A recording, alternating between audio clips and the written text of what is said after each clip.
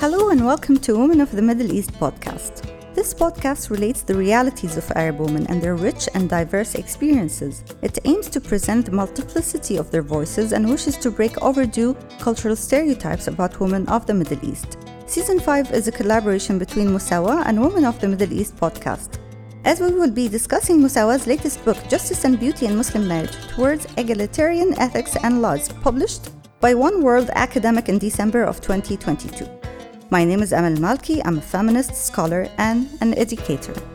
This is Women of the Middle East podcast.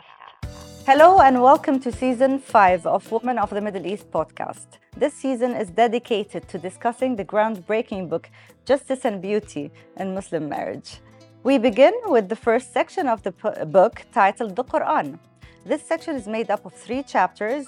Authors of these chapters argue for moving beyond pre-modern interpretations of the Qur'an that perpetuate patriarchal ethics and instead emphasize centering the Qur'anic ethical worldview of justice, beauty, and goodness in line with the realities of the 21st century. We are very lucky to have 2 of the authors who contributed to this section, Dr. Omaima Abou-Bakr and Noor Rofiah. Thank you. Thank you very much for having us. Thank you.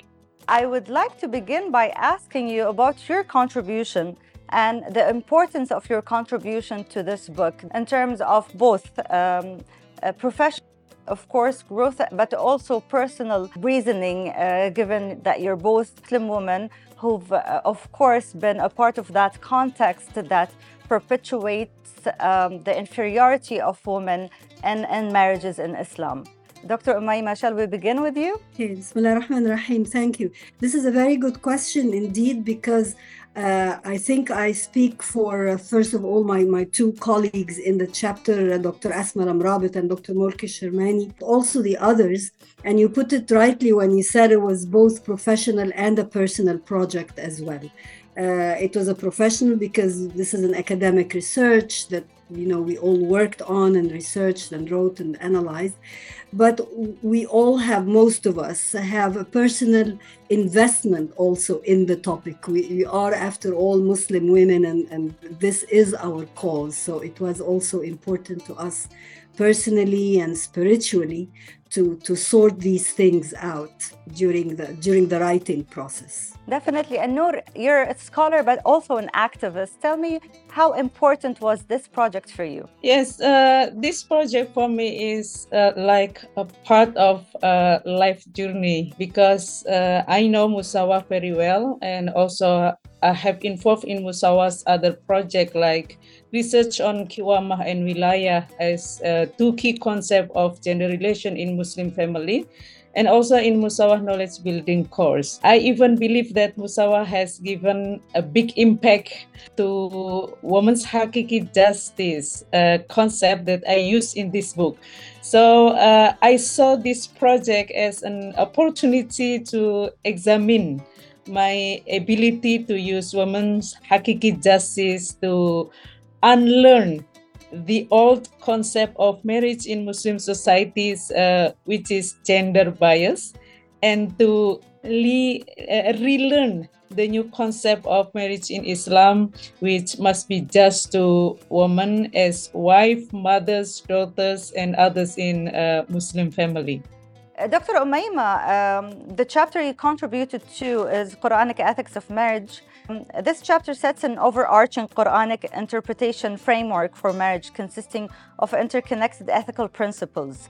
Can you tell us more about the main points of this chapter? We try to begin with outlining a specific methodology in addressing the verses on marriage and divorce, but not just the verses, it's the whole Quranic what we believe is true Quranic vision of marriage, as Dr. Noor was saying, to undo perhaps decades and centuries of understanding marriage as a hierarchical system, right? As a hierarchy. We try to point out the gaps that we saw in classical tafsir tradition, and then put forth our methodology, which is really based on 2 important things: on more of a holistic approach. In other words, tying the verses together, tying the surahs together, and not just the verse, not just the individual verses and the surahs here and there, but the reason we call it holistic because it's all interconnected. Holistic and ethical, that's the second pillar. What does it mean, ethical? That we have to take seriously the Quranic ethical principles, the egalitarian ethos of the Quran, of justice and equality and non-hierarchical relations. We have to take these main ethical principles of the Quran seriously and apply them to gender relations, particularly in marriage. You have uncovered some important gaps in the classical tafsir tradition.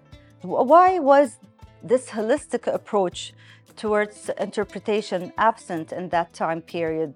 Why haven't we seen that through the mufassirin back then? Yeah. Of course, when we say the absence of a total, comprehensive, holistic approach, we don't mean to make a generalization about that aspect, because of course the mufassirin did a fantastic job in everything, and they were aware, particularly linguistically and also on the level of ahkam rulings. Of course, they were aware of how all the verses are tied in a particular cause or a subject.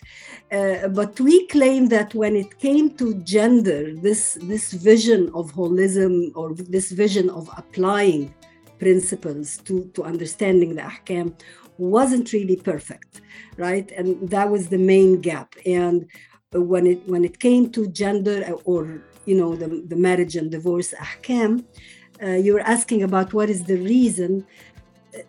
The main reason is, of course, the patriarchal culture and the patriarchal outlook that they all were part of, and this is not their fault, right? They were just part of that age. They couldn't see.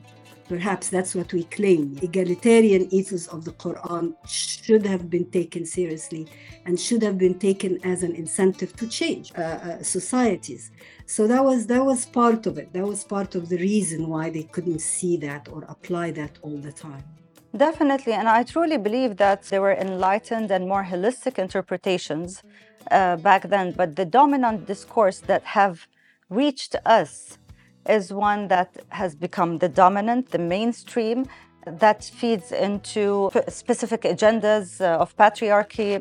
What do you think? Do you agree with me? Yes, of course. The bias, of course, and hierarchy. There was always the view that, well, men are better than women.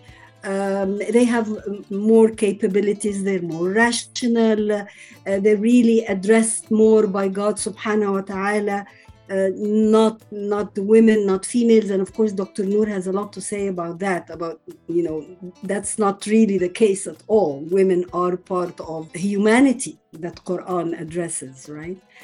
So you're right in the sense that this is one of the reasons why we still struggle with some interpretations of qiwama as authority, of ta'a as absolute obedience to the husband, because this is in return of the nafaqa. All of these things that really need to be unpacked or unlearned. As Dr. Noor was saying, we need to unlearn all these concepts and think of them anew. Dr. Noor, so you've authored a chapter called Reading the Quran Through Women's Experiences. The title is beautiful. And the chapter offers a holistic reading that recognizes women's underlying historical marginalization and physical experiences and charts a trajectory towards gender justice.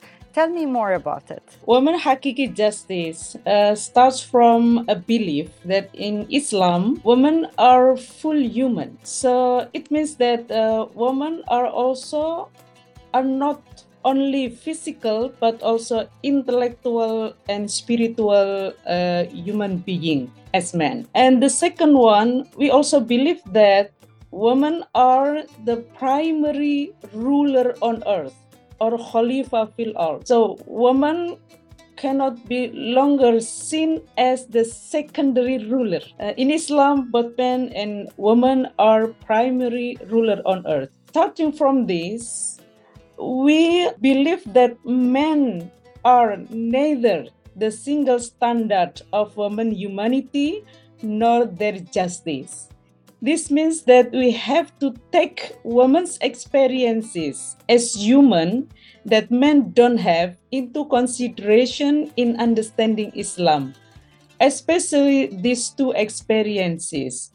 One, bodily experiences. Because of the reproductive system, women will experience 5 bodily experiences that men don't have.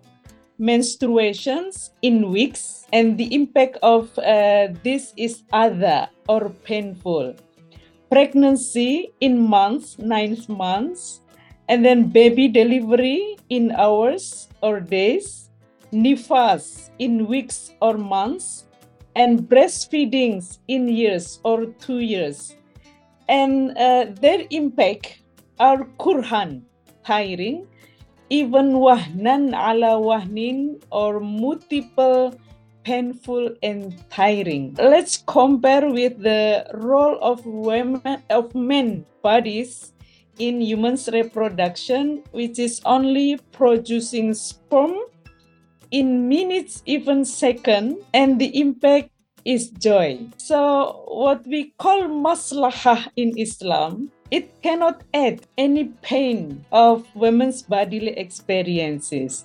And the second one is women's social experiences because of the patriarchal system that value women lower than men. This causes women socially are in high risk to be treated unjustly based on gender, especially in these 5 forms.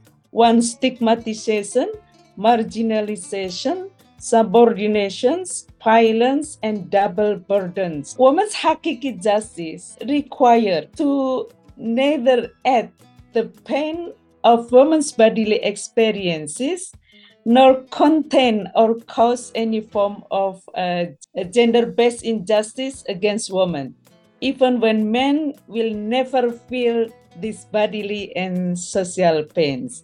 So men are no longer become the single standard of women's humanity and women's justice. This is very important because since men don't experience those kind of experiences, they don't know the pain. Since they don't know, they think that this kind of experiences don't exist. Meanwhile, we know that men are still dominating in the as the decision makers in marriage, family, society, state, even in the global levels. So when they are dominating decision-making places and they don't take this kind of experiences of women into consideration, we cannot hope that the justice in the men's perspective that ignore the woman's experiences will be the hakiki justice to women. Very interesting how, you bring those experiences from the periphery and put it and centralize it within this context. And I don't think this has been done before. This leads me to the second question to you, Dr. Noor. How has this approach been successfully adopted in activism around the Muslim family law reform in Indonesia? Of course, this approach is not a single approach. This approach, together with other approaches like Mubadalah, done by Faqihuddin Abdul Qadir in Indonesia, and also Ma'ruf concept by Badriya Fayumi, also from Indonesia, and other approaches in Indonesia. We trying and use this approach in Ministry of Religious Affairs National Training Module on Marriage Guidance for Prospective Brides and Grooms. So we have national training and use module that we build together the module and use this approach.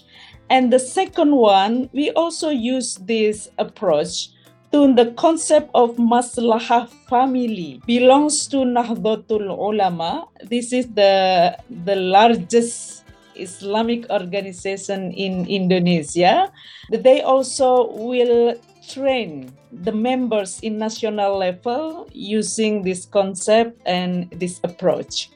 So the concept of Maslahah family also use this approach. And the third one, this is also important. This approach also used as the advocacy for policymakers, especially through Indonesian Women's Ulama Congress fatwas. For example, the fatwa on the obligation of family, society, and state to protect children from marriage. This fatwa has been one of the legitimation to increase the minimum age of women and men from 16 years old for girls and 19 for boys to 19 years old for both. And also the fatwa on prohibition of sexual violence, both inside and outside marriage, also has been used to advocate law of criminal act of sexual violence. This is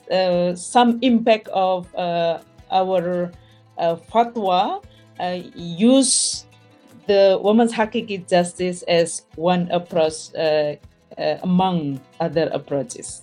It's amazing to see that in Indonesia, they managed to reform the family law from within through an Islamic perspective lens. Dr. Omaima, going back to you, you speak about how the Qur'an's egalitarian ethics of marriage is formulated within 3 interconnected circles. What are those circles? Yes, this was part of our methodology in approaching particular topics in the Quran. But the idea, the methodology is before you jump into whatever verse on and treat it as a separate and isolated unit, you need the conceptual framework, and that is very important. So that's why we thought or we devised of these interconnected circles or these concentric circles where you need these concepts before you enter the verse. The first circle, of course, is the concepts of al-nafs al-wahida, al-zawjayn. يعني if people look at the first verse of Surah An-Nisa, الآية الأولى من Surah An-Nisa, it just gives you the map. It gives you that first circle of basic ontological equality of humanity, of human beings, of the two zawjan, of the two pairs of human beings, and the importance of taqwa, as you know, again, the ethical foundation that, I mean, if you look at that, this is the ethical foundation that is supposed to govern all our interpretations of all the ahkam, of all the rulings.